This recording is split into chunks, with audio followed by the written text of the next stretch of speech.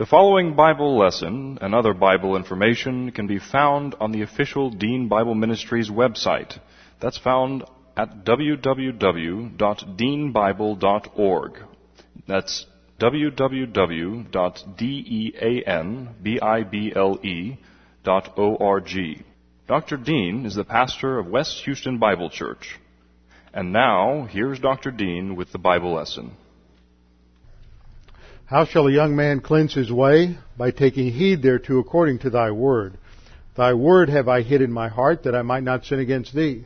Thy word is a lamp unto my feet, and a light unto my path. Jesus prayed to the Father, sanctify them in truth. Thy word is truth. For the grass withers and the flower fades, but the word of our God shall stand forever. Before we get started this evening, let's make sure we're in fellowship. So we always have a few moments of silent prayer to give you the opportunity to use 1 John 1:9 if necessary, and then I'll open in prayer. Let's pray.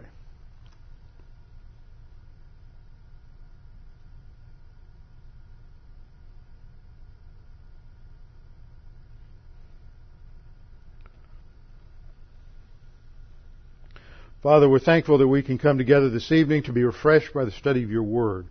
That your word is like streams of living water, streams of water in the desert, and it refreshes our souls.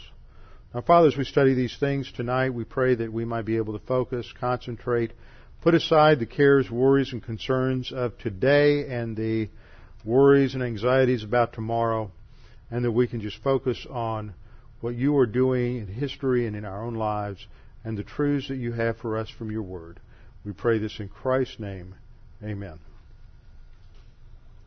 This afternoon I got a chance to talk to Jim Myers by telephone, and Jim wanted me to express his gratitude to us for all the goodies that we sent over there. He said, your people are just too good to me. You're not. Nothing is too good for missionaries and pastors. So I am pleased to hear those responses. That just shows an indication of the grace orientation of any congregation, a care and concern for missionaries and for pastors and what's going on in their lives. Okay, we're in Genesis chapter 41.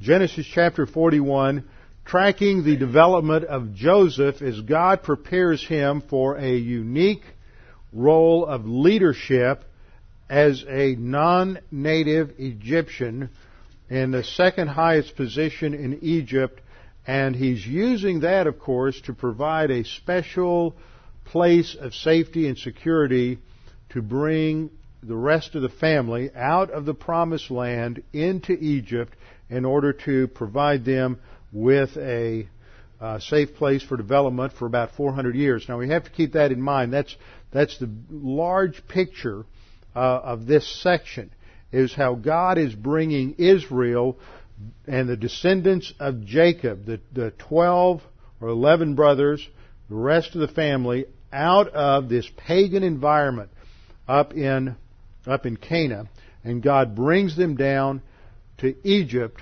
because they have become so complacent spiritually. They have compromised so much. They don't care about spiritual things. They're intermarrying with the Canaanites, and it is diluting and it threatens to dilute the seed, the descendants of Abraham.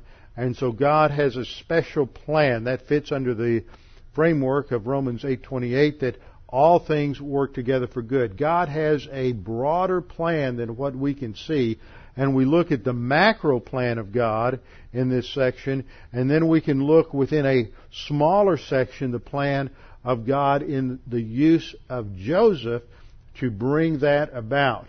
And so Joseph, of course, doesn't see the big picture. We see it. But just like in our own lives, Joseph just looks around at the fact that he's in prison. He's not where he wants to be. He's not there because he did anything wrong. He's there because he was basically framed by Potiphar's wife, who attempted to seduce him. He refused to be seduced and spurned her advances. She became angry and accused him of rape, and so he is put in prison. And he's been in prison now for almost 3 years, according to the first verse of chapter 41. We read there in the first part of the verse, and it came to pass at the end of 2 full years.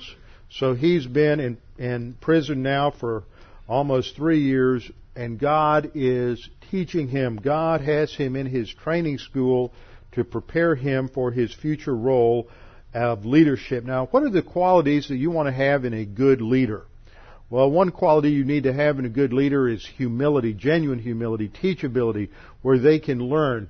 A leader who becomes so convinced of his own rectitude, but is unwilling to take correction either from his superiors or from his subordinates when he is wrong, unwilling to have the objectivity to look at his own decisions and his own actions, it cannot be a good leader. Biblically speaking, a good leader has to have genuine humility. When we look at the Gospels, a genuine leader has a servant's heart. He is one who is to serve, not someone who is to be served.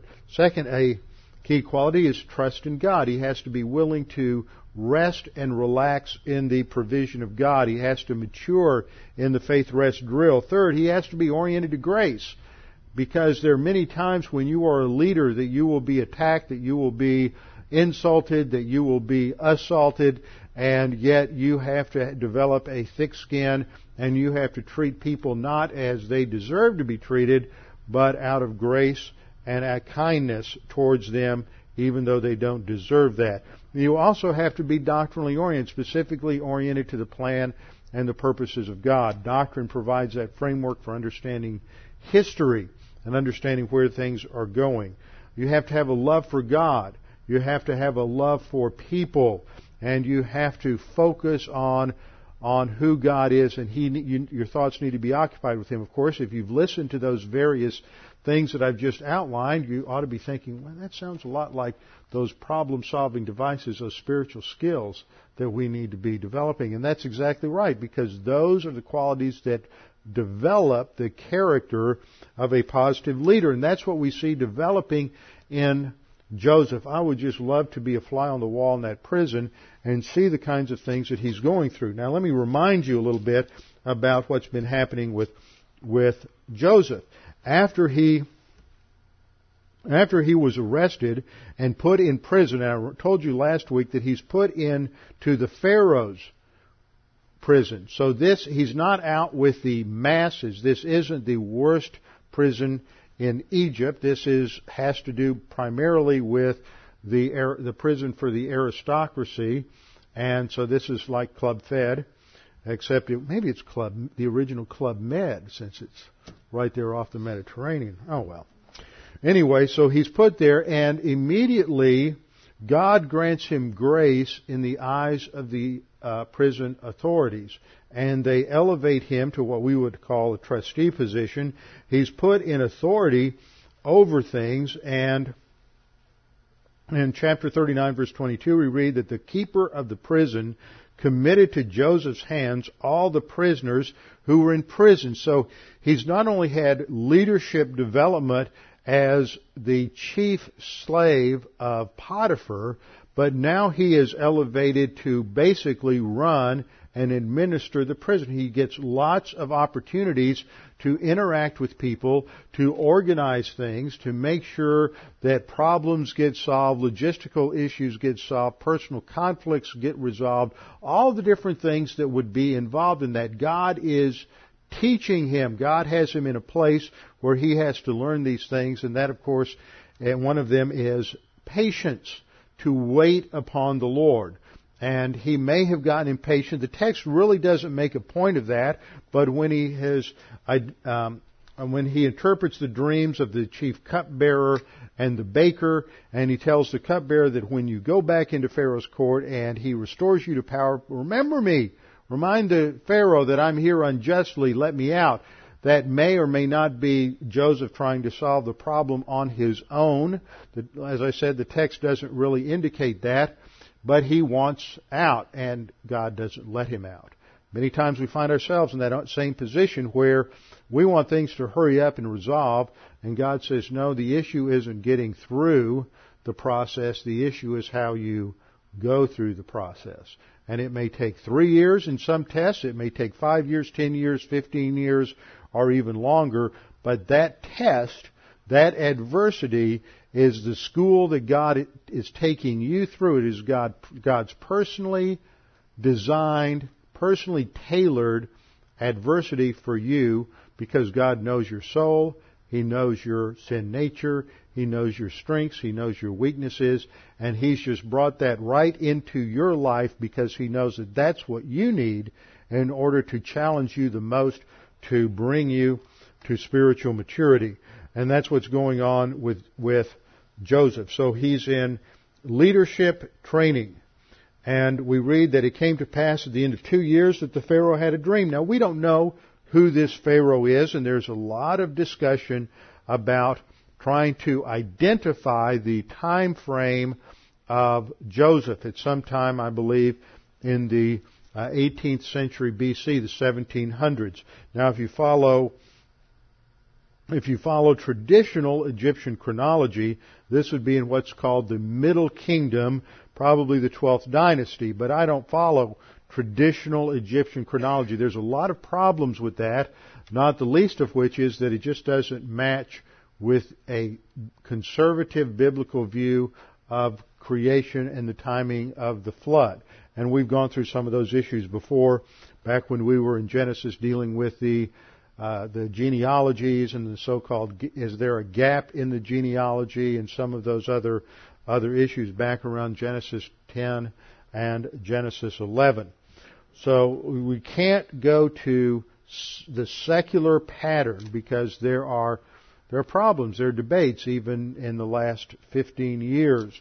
One particular Egyptologist, he's an evangelical by the name of Kenneth Kitchen, who's done as much work as anybody on some of these issues, and he is an evangelical, as I said. He's a Bible believer. Now, we would differ with him because he takes what's called a late date for the Exodus, and that means he puts the Exodus into the 1200s, not the 1400s, into the 1200s during the time of Ramses II. That's usually a liberal position, and he's a Brit, and British evangelicals tend to be closer to what we would identify as liberals than American evangelicals.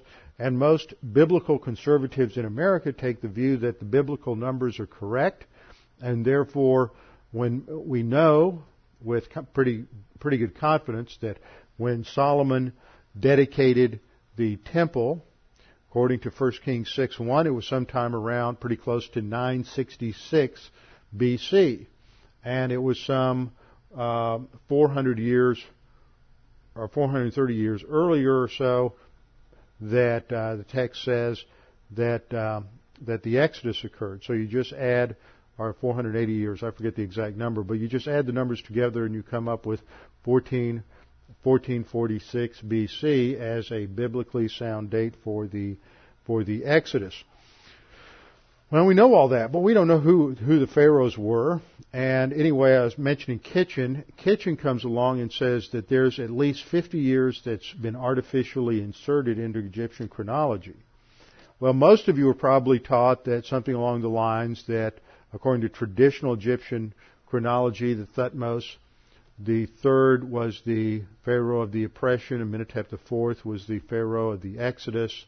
But if there's an artificial 50 years in there somewhere, then they're not even born yet, or they're just children at the time of the Exodus. Hatshepsut is just a young girl at the time of the Exodus. So don't ever make the mistake of trying to identify, put a name to any of those biblical characters. All the Bible ever says is Pharaoh, daughter of Pharaoh. That's as close as you get. The Bible never identifies them. Why didn't the Bible put a name to these people? Well, it's probably because the Pharaoh was viewed as a deity. And so he was always referred to by his title and not by his name, in the same sense that out of respect the Jews didn't use the name, never pronounced the name of God. So the Scriptures just refer to the leader of Egypt as the king of Egypt or simply as Pharaoh, and it's up to Egyptologists to try to figure out who it was. What's interesting is among conservative Bible-believing Egyptologists, and there are several out there, it's hard to find any 2 or 3 of them that agree on the same possible Pharaoh. So it's an interesting study, but it's not one that that gives us a whole lot of certainty, primarily because in these intermediate periods between the Old Kingdom and the Middle Kingdom and the Middle Kingdom and the New Kingdom, there are a lot of pharaohs that are unidentified. We just don't know who succeeded whom, and there were a number of pharaohs that had relatively short reigns of 2 years or 5 years or 10 years, and so over a period of, remember, Moses lived 120 years, so over his lifetime there could possibly have been 12 or 15 different rulers in Egypt if it was during one of those intermediate periods. So don't get too caught up in trying to identify who these pharaohs are. Well, verse 1 says it was at the end of these 2 full years, Pharaoh had a dream. Now, before we get there, I want to stop and look at what's going on in Joseph's life. Joseph was sold into slavery sometime around 17 or 18 years of age. He spent about 10 years or so as a slave to Potiphar and as his servant before he is arrested and thrown in prison. Now he spends about 3 or 4 years total in prison. So he's about 30, 31, somewhere in there when he's finally released from prison. And he's been going through this training session. And training involves suffering and adversity. So let's review the doctrine of suffering for blessing, because that's what it is. And just think about that. Your life's not any different from Joseph. You've gone through times, whether it's health suffering, whether it's financial suffering, whether it's has to do with any number of different things that can be going on in your life. You can go through lots of different adversity, and it may go on for a long time, and you're sitting in the middle of it thinking, well, what's going on? Why doesn't God seem to answer my prayers or remember me? And that's exactly where Joseph was. Now, what Joseph did with his mental attitude was, rather than trying to figure out why God wasn't letting him out, he was saying, okay, wherever I am, whatever I'm doing, God's put me here, God's given me a responsibility, and it's my job to exercise and carry out that responsibilities to the best of my ability to His glory. And even if that just involves a little bit, I'm going to do it to the fullest. And then recognizing a principle that Jesus taught, if I'm faithful in a little, perhaps God will eventually make me faithful in much. So our first principle in the doctrine of suffering for blessing is to realize and remember that God's training program utilizes adversity to teach us to utilize the 10 stress busters or problem-solving devices. And as we've studied before, these are spiritual skills that we have to develop, that we have to hone through practice and practice and more practice. Remember, it's not practice that makes perfect. Because if you're practicing it wrong, it's not going to be perfect. It's perfect practice that makes perfect. So you just have to practice it perfectly over and over again until it gets to be second nature to you, that you confess your sins, that you respond by claiming that promise, remembering to cast your cares upon Him, to remember to fear not, to wait upon the Lord, all those different principles and promises that we learn. Second, as we learn to use those skills, they enable us to stay in fellowship. How do we get out of fellowship? Because we start trying to solve the problem on our own with our sin nature. We bounce right out of fellowship. So what keeps us in fellowship is utilizing those stress busters, those problem-solving devices. Of course, when we fail and we try to handle it through anger or through mental attitude sins, through sins of the tongue, then immediately we're out of fellowship, and we have to use confession as the first skill to get back in fellowship so that we can start growing, applying, moving forward in the spiritual life. The spiritual skills help us to stay in fellowship so that we can learn to walk by the Spirit and abide in Christ. In the Old Testament, they don't have the indwelling and the filling of the Holy Spirit. They just have the promises of God. So the focus for Joseph is to remember the promise of God. Of course, a big promise for him is the Abrahamic covenant, that God promised land, seed, and blessing. And he knew that he's in the line of the seed, and he's had a dream that God has given him, 2 dreams, where God is going to put him in a position where his brothers and his father bow down to him. So he knows this. This is divine revelation to him, and he can relax, and he has to learn to trust that, even though looking at those dungeon walls isn't something that engenders a whole lot of confidence in him. He can't put his eyes on his circumstances. He has to put his eyes on the Lord. Third, we've learned that each skill operates within the environment of testing. You can't learn it just in the classroom. You can't learn it just by coming to Bible class and taking notes and getting your notebook filled up with notes. You learn it by going out and working every day, being involved in relationships, whether it's marriage or friendships or work relationships, dealing with the adversities of life, and applying doctrine when you get there. Now, as we do that, we have the option of either relying on human viewpoint or divine viewpoint. And every time we opt for human viewpoint to solve problems, then what we do is we stop walking by the Spirit, we're out of fellowship, sin nature takes over, and we're either operating with human good or we're operating on sins. Now, the fourth thing is, why do we suffer? People always want to know, why do I suffer? Why am I going through this? It's amazing how soon as people hit any kind of difficulty, the first thing they want to do is blame God. The first thing they want to do is, why is God letting this happen to me? We get so self-absorbed so quickly. And we just focus on, why me, Lord? I just want everything to go smoothly. Just leave me alone. Let me just kind of move through life very calmly. And it doesn't work that way.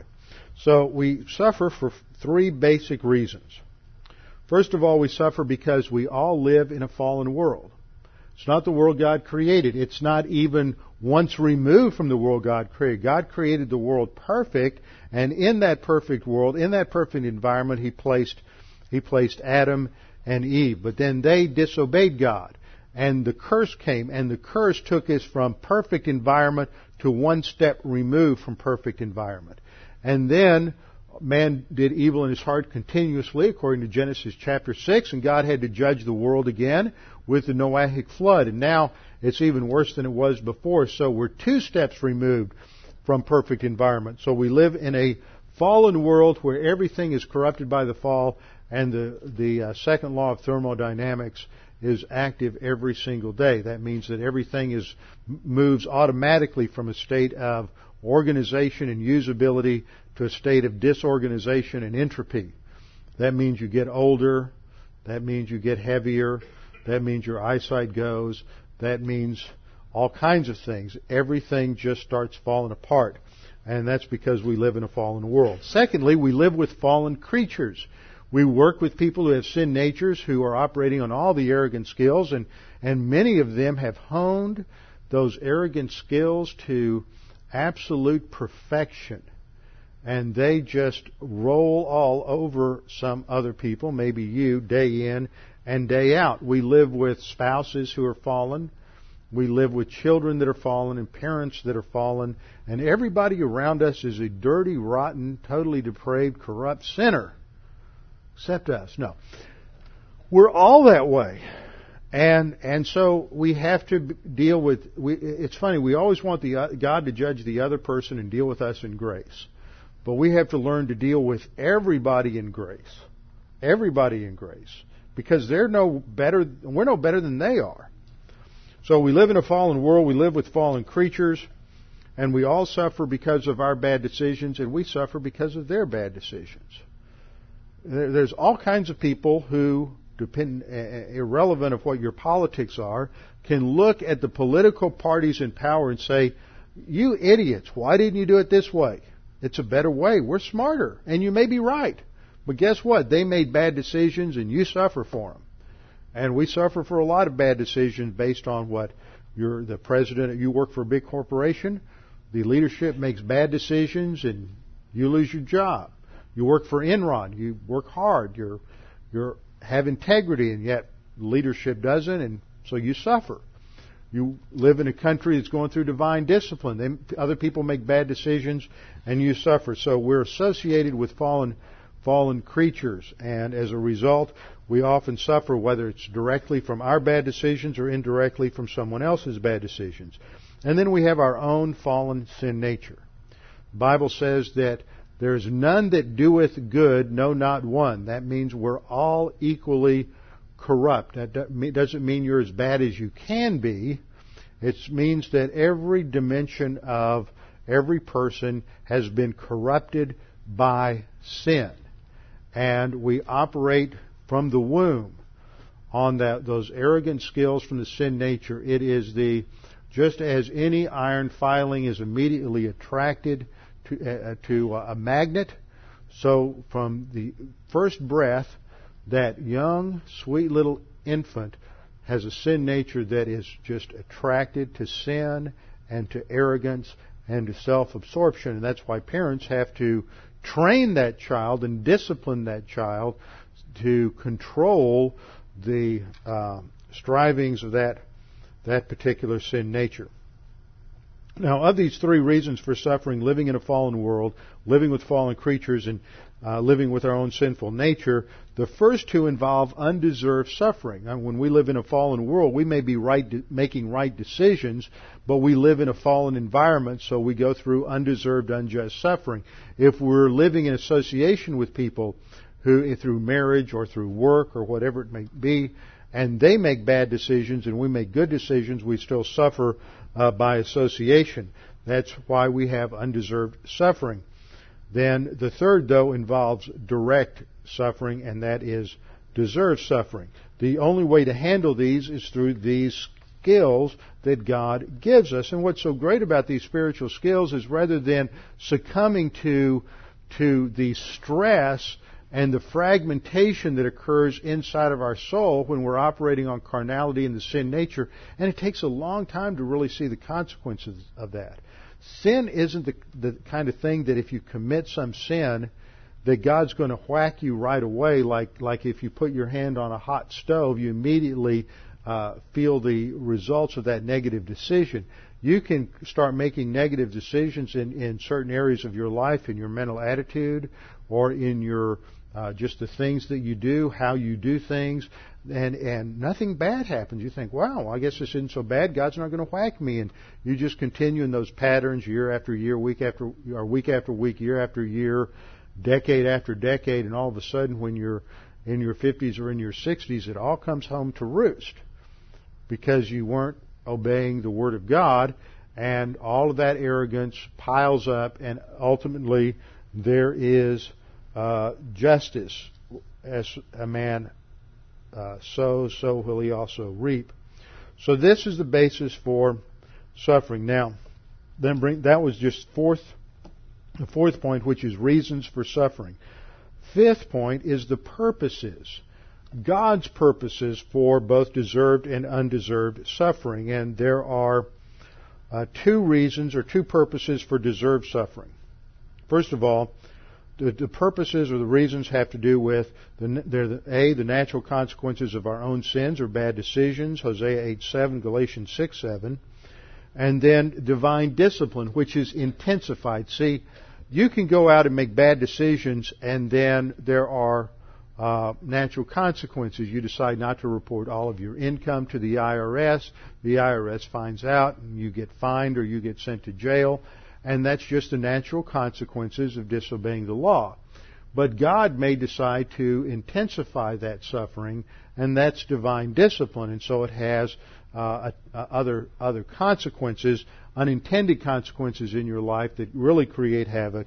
And that's where the divine discipline comes in, is God's trying to get your attention, to get you back in fellowship and right with Him. When it comes to undeserved suffering can have four different purposes. First of all, it can serve as a wake-up call to evangelism for somebody. For the unbeliever, if they go through undeserved suffering, it may be God's way of getting their attention on realizing that they can't handle life and they need to rely on something greater than them. It forces unbelievers to face their own immortality, to ask questions about the meaning and purpose of life, and eventually God can use that to bring them to salvation. For the believer, undeserved suffering is related to spiritual growth. We go through undeserved suffering, and we have the opportunity to respond by using the spiritual skills, these problem-solving devices, and that trains us so that we implement God's command in our life and we begin to grow and mature spiritually. A third reason, so the second reason has to do with spiritual growth. The third reason is it's a witness to others. How we handle the crisis in our life is a testimony to the angels, and it's a testimony to other believers. We never know who's watching, and we know that the angels are always watching. So they see us flub up and they see us do well. And then fourth, it's a encouragement to others. They not only learn, but they're encouraged and strengthened by watching our example. So I've got some charts here I put together to try to help us understand this.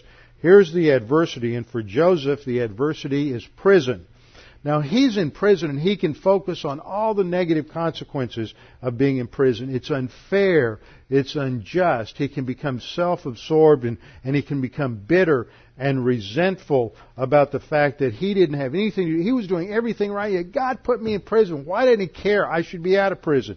He could focus on that. And then he's got to deal with all these other lovely people that are in prison. And we all know that the kind of people that are also in that prison with him were not the greatest people, so he has to deal with that, and then he's put in charge of them, and there may have been some resentment and hostility about the very fact that he was in authority over them.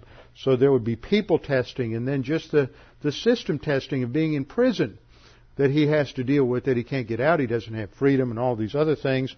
And then of course, health issues would arise in prison because of diet and food, and all these other factors may affect things. Finances, what's he going to do for money? Then there would be the loss of freedom because he couldn't get up and leave whenever he wanted to. So it's not just a matter of prison. You break it down, there's all kinds of collateral consequences to his being in prison. Now, just like his being in prison, we have a choice to make every day as to how we're going to face that. That's the mental attitude necessary to face adversity. It demands mental toughness. You can't just relax and just kind of go with the flow. You have to be mentally tough about doctrine.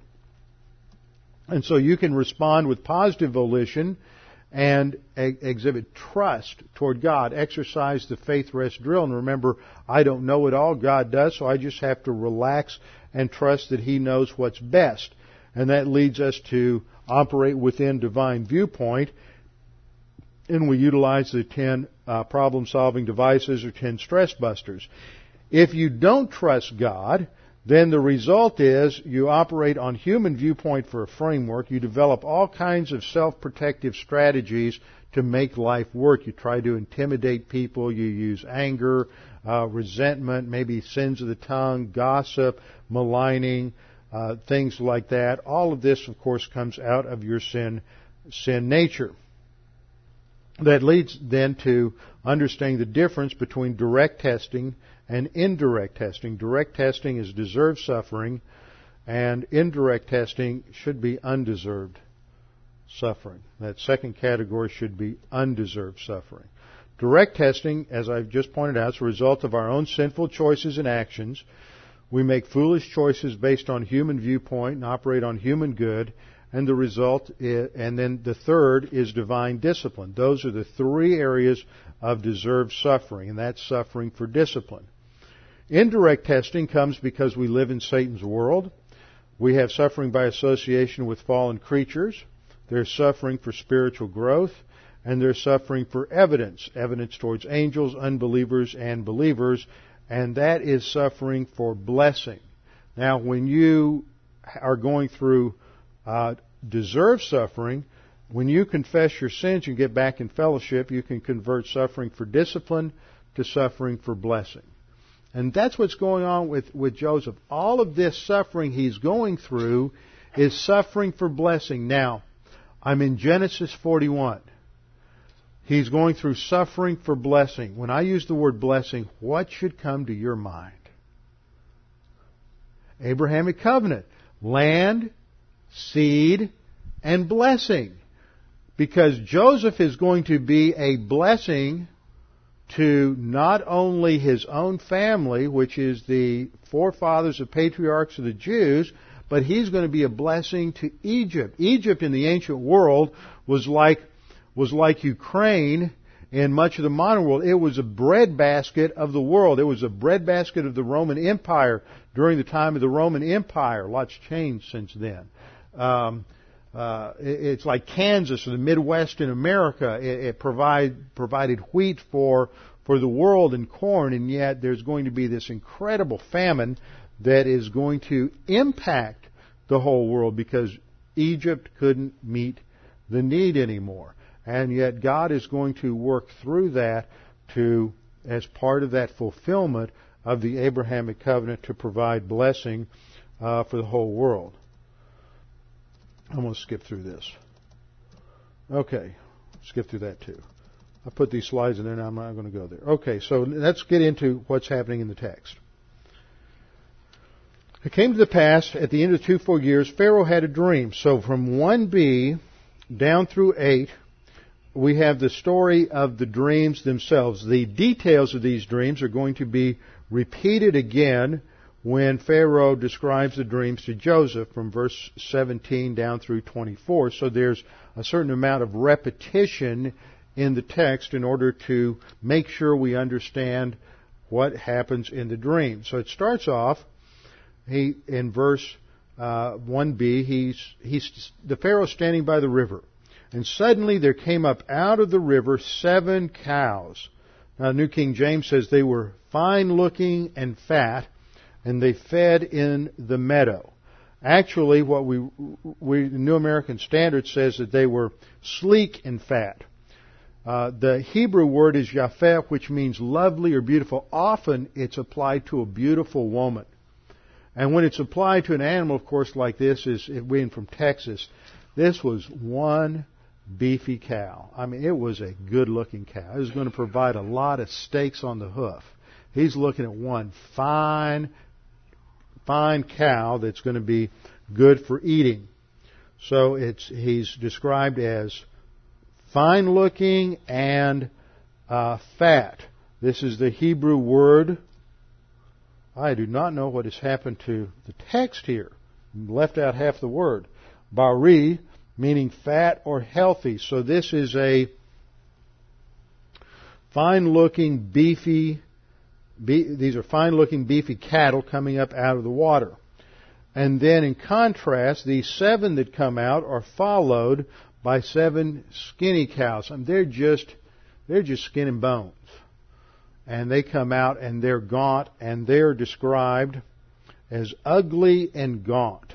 They're technically the word ra means bad, so they're just skin and bones, just a bag of bones. That first description is the Hebrew word ra, meaning bad or evil. Frequently, it doesn't have that moral connotation here, but they just look nasty as they come out of the water.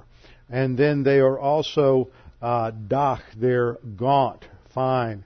They're just fine in the sense of thin, narrow, dwarfish or low. They're just a bag of bones. It's intensified there. And so he sees these horrible cows, and the ugly and gaunt cows eat up the 7 fine-looking, good-looking, fat, beefy cows. Then he wakes up. And then he goes back to sleep, dreams a second time, and he sees 7 heads of grain come up on one stalk, plump and good. And so we have the similar vocabulary here. The plump and good ears of corn come up. The terms that are used indicate they're plump, they're full. There's a kernel of corn in every row, and it's ripe. It's ready to eat. You've been to the store where you pick up corn and you start peeling back the husk, and you just see that some of the rows are missing, and there's holes in various places, and it's skinny, and it doesn't look very appetizing. But these are fat, and they're full of health. When we moved up to Connecticut, I had never had good corn like they have up there. I mean, that northern corn, that northern climate produces some incredible corn. And that's what he sees here, is these 7 ripe ears, and just fat, healthy, ripe, ready to go. And then up comes 7 thin and scorched, thin and blighted ears of corn. The same word "dak" is used and repeated again to indicate that it's skinny, it's thin in the sense that there's nothing there. And then in verse 7 we read, the 7 thin heads devoured the 7 plump and full heads. And Pharaoh awoke and says, indeed it was a dream. It was so real to him that when he woke up, you've had dreams like that, you're not sure whether it was live or Memorex. And for him it was just a dream. It wasn't live, but it bothered him. And we're told in verse 8, it came to pass in the morning that his spirit was troubled. And the Hebrew word there for troubled is pa'am, P-A-A-M, and it means to be stirred up, to be troubled, to be anxious, to be unsettled in your spirit. You're just bothered all day. He didn't understand what the dreams meant, but he had this sense of foreboding, this overwhelming sense that whatever they meant, it wasn't good, and that something needed to be done. So he calls in the magicians. These are the diviner priests. And in fact, the word that's used here in the Hebrew text is the word hartem, which is actually an Egyptian loanword. There are a number of Egyptian words in this section of Genesis. Now, why is that important? It's important because the Bible makes the claim that these are historical events that happen in a specific time and a specific place. This isn't legend. And when you come across the fact that this is a story about Joseph living in Egypt and the other brothers eventually coming down to Egypt, you would suspect that you might run across some Egyptian vocabulary if it's legitimate. And again we find in this section of Genesis and in Exodus a certain number of Egyptian words, Egyptian-based words that are then taken into and absorbed into Hebrew vocabulary. In the ancient world, they had various guilds of magicians. These were men who practiced demonism. They were involved with fortune-telling. They're involved with necromancy. They're involved with all kinds of divination, trying to foretell the future. And especially in Egypt, they came up with a complex variety of ways to interpret dreams, and they had books that listed all the different types of things that someone might dream about and the symbols and what they meant, and yet none of them could interpret these dreams, could explain what they meant. And we're told at the end of verse 8 that no one could interpret them for Pharaoh. And about that time, the chief butler, remember he's really, that should be translated, the cupbearer. He is in a high position. He would be always present with the Pharaoh. He was the most trusted of all the servants. And at this time, he remembers. You think it's coincidence? It's like God has a plan. So God, I believe, caused him to remember Joseph. And he says, and sparked his memory, says, well, yeah, I remember I had a dream, and there was this guy in prison, and he told me exactly what would happen, and it came to pass. And so he reminds Pharaoh of this, that when Pharaoh was angry with him and put me in jail, I had a dream one night, and there was this man in the prison who not only interpreted my dream, but the dream of the baker, and he got everything right, and it came to pass exactly as he had described him. So the Pharaoh then sent for Joseph in verse 14. Then Pharaoh sent and called Joseph, and they brought him quickly out of the dungeon. And now when we come to understand this particular passage, it fits the context, because it says that he shaved and changed his clothes. Not because he was down in the pit of some dark dungeon and he hadn't had a bath for a couple of years and he hadn't shaved and his beard was down to his waist and his hair was long. Remember, he's been placed over all the prisoners. He's in Club Fed here with the Pharaoh. He would recognize, though, that if he's going in the presence of an Egyptian, he would have to be dressed in a way that was pleasing to the Egyptians. And the Egyptians were people who were, especially the aristocracy, were fastidious about their cleanliness and their appearance. And they shaved their heads and they shaved their faces. They did not have beards. When you look on the pictographs that you have in various places where in Egypt, and you see that there's a beard on Pharaoh, usually a long, narrow strip coming out from his chin, that was false. That was just put there. They were always clean shaven, and they viewed other people as rather barbaric if they had facial hair or if the men had hair at all. So they shaved everything for cleanliness. And so Joseph is very wise here because he knows he's going to get in front of the Pharaoh, and it may be his only shot. So he wants to make sure that he presents himself in a manner that is non-offensive to the Pharaoh. So he takes the time to shave and change his clothes. Now that doesn't happen especially if you're shaving your head. That doesn't take that takes more than just 5 or 10 minutes. But he makes sure that he is ready and presentable because he is going into the presence of Pharaoh. And the Pharaoh says to him, verse 15, I've had a dream, and there's no one who can interpret it. But I've heard said that you can understand a dream to interpret it. And notice, this is Joseph's God orientation. He doesn't let that throw him. He says, no, it's not me. God is the one. And see, he's talking to who? Pharaoh. In the Egyptian understanding of things, the Pharaoh was God. He was the incarnation of God. And so Joseph doesn't back off. He's very courageous, but yet he is not confrontive in the way he handles this. He says to the Pharaoh, it's not in me. It's not me. I'm not the one who's doing it. God will give Pharaoh an answer. So the fact that Pharaoh didn't slap him down right away shows that Pharaoh must have been tremendously bothered by this, and he wasn't going to take the opportunity to take offense at that. So he describes the dream to Joseph again down through verse 24, and then Joseph interprets the dream beginning in verse 25 and says that the dreams of the Pharaoh are the same. Both dreams pointing out the same principle, just as those two dreams that he had back earlier when he was at home, when he was a young boy, that had to do with his brothers and his parents bowing down to him, reinforced one another and stated the same principle. That's what he's saying here. These two dreams are expressing the same principle, and that is that there are going to be 7 years of plenty throughout all of the land of Egypt, and then there are going to be 7 years of famine.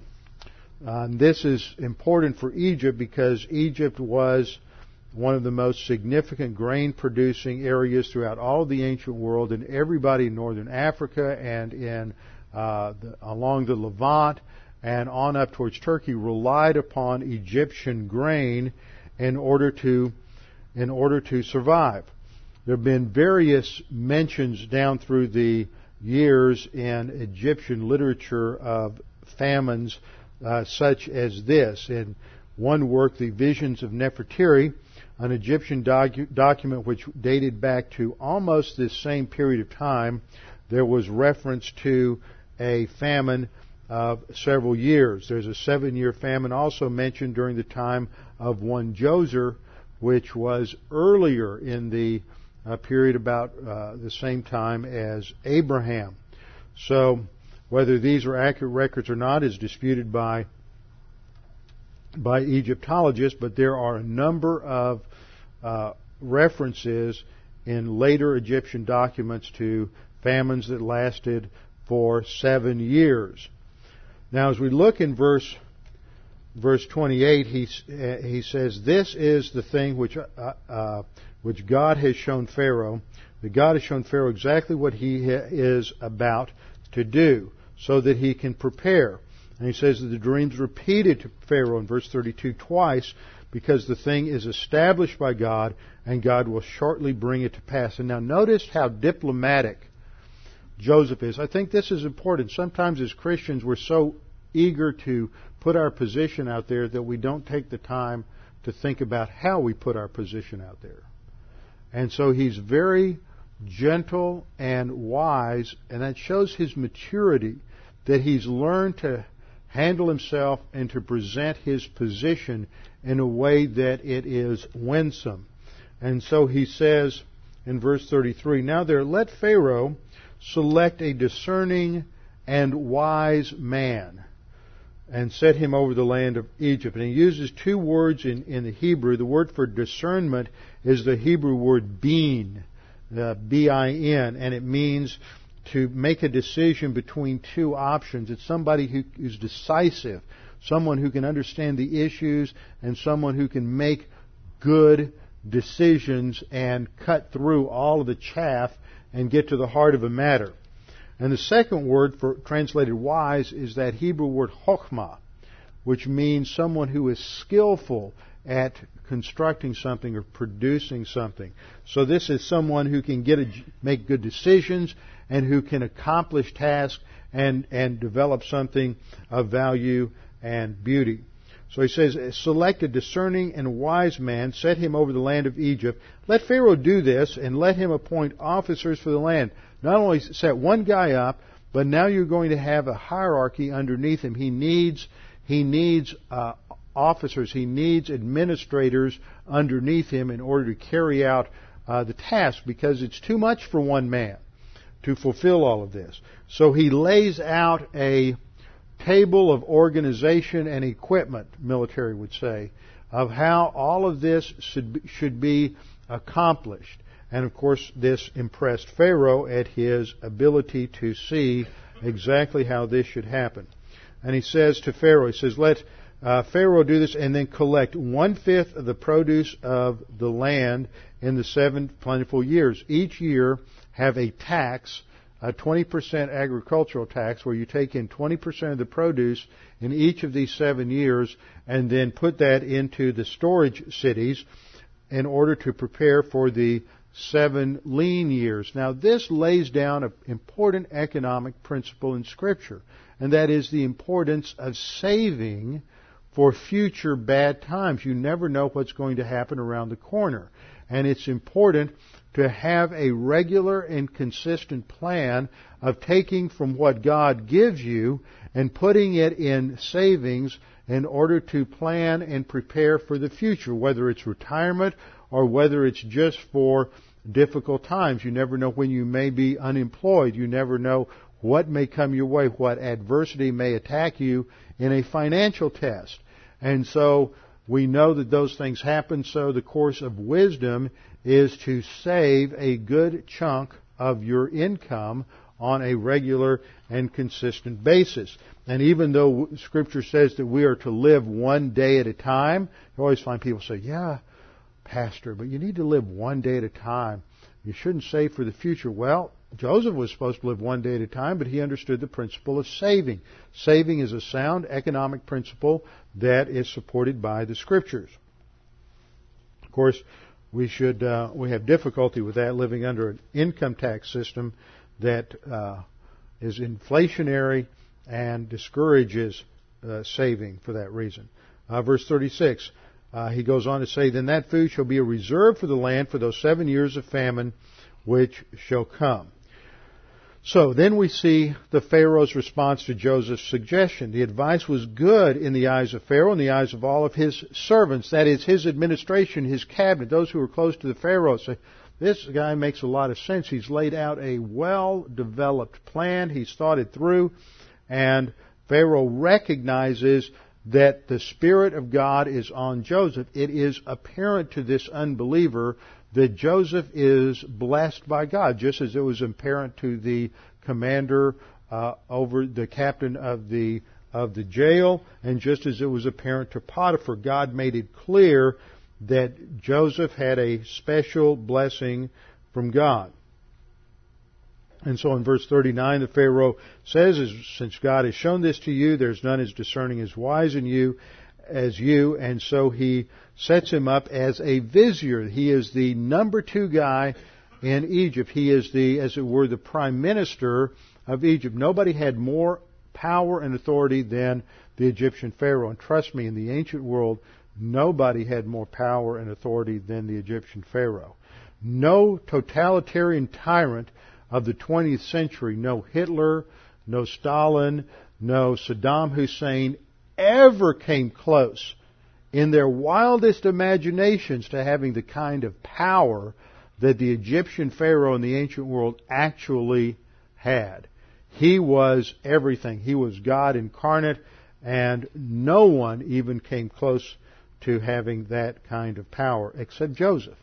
Joseph is second only to Pharaoh, and so he is said to ride in the second chariot in verse 43. In verse 42, Pharaoh takes off his signet ring, puts it on Joseph's hand, clothes him in garments of fine linen. The Egyptians had tremendous skills at producing an extremely sought-after linen that was so sheer that you could almost see through it. And this is what the aristocracy wore. So he dresses him in the finest garments of the land, puts a gold chain, which signified his authority and position, around his neck, and had him ride in the second chariot, so everybody would know that he is second in command, and they cried out to bow the knee, so that he goes from the prison to being prime minister, to being at the pinnacle of power, second only to the Pharaoh. And then verse 44, he says to Joseph, I'm Pharaoh, and without your consent no man may lift his hand or foot. In other words, no one can do anything in the whole country without your permission. That's the kind of power God gave Joseph. And Joseph doesn't abuse that power. He shows what real integrity is like in leadership, and he doesn't abuse it. He does exactly what is right for the people, which shows his love for the people. And then he's given a wife. Pharaoh gives him his daughter, gives him a new name, which indicates his acceptance into Egyptian society, gave him a wife, Asenath, who is the daughter of Potiphar the priest. Now that should have been interesting. Not much is said about their relationship or her spiritual condition. It's interesting to know what that might have been like. The name Asenath means she belongs to the goddess Nyet. And she is the daughter of the high priest in the land. So there's a lot of religious condition there. Nevertheless, Joseph has two children before the famine comes. Now, how many people think, something bad may happen, so I'm not going to have children? But you see, his confidence is in God, that God controls history. And so he has two children, even though he knows the famine is coming, because his focus isn't on the details of life or the details of history, but his focus is on the God who controls history and who can provide in every situation. The fact that he has two children is a reminder of what? The Abrahamic promise of blessing and fruitfulness. And God continues to bless and prosper Joseph because, as the Scripture teaches, children are a blessing to the Lord. So he has two sons, and he names the firstborn Manasseh in verse 51, which means making forget. And so it is the idea that with Manasseh, he is forgetting that which has gone before, the slavery, the facts of what his brothers had done. And he says, for God has made me forget all my toil and all my father's house. And then the second son he calls Ephraim. And Ephraim has the idea originally of fertility, of pasture land. And so this is a reminder of the fact that God has caused him to be fruitful and productive in the land of his enemies. So then we're told in the conclusion that there's 7 years of plenty which were in the land of Egypt ended, and then the 7 years of famine. And when all the land of Egypt was famished, the people cried to Pharaoh for bread.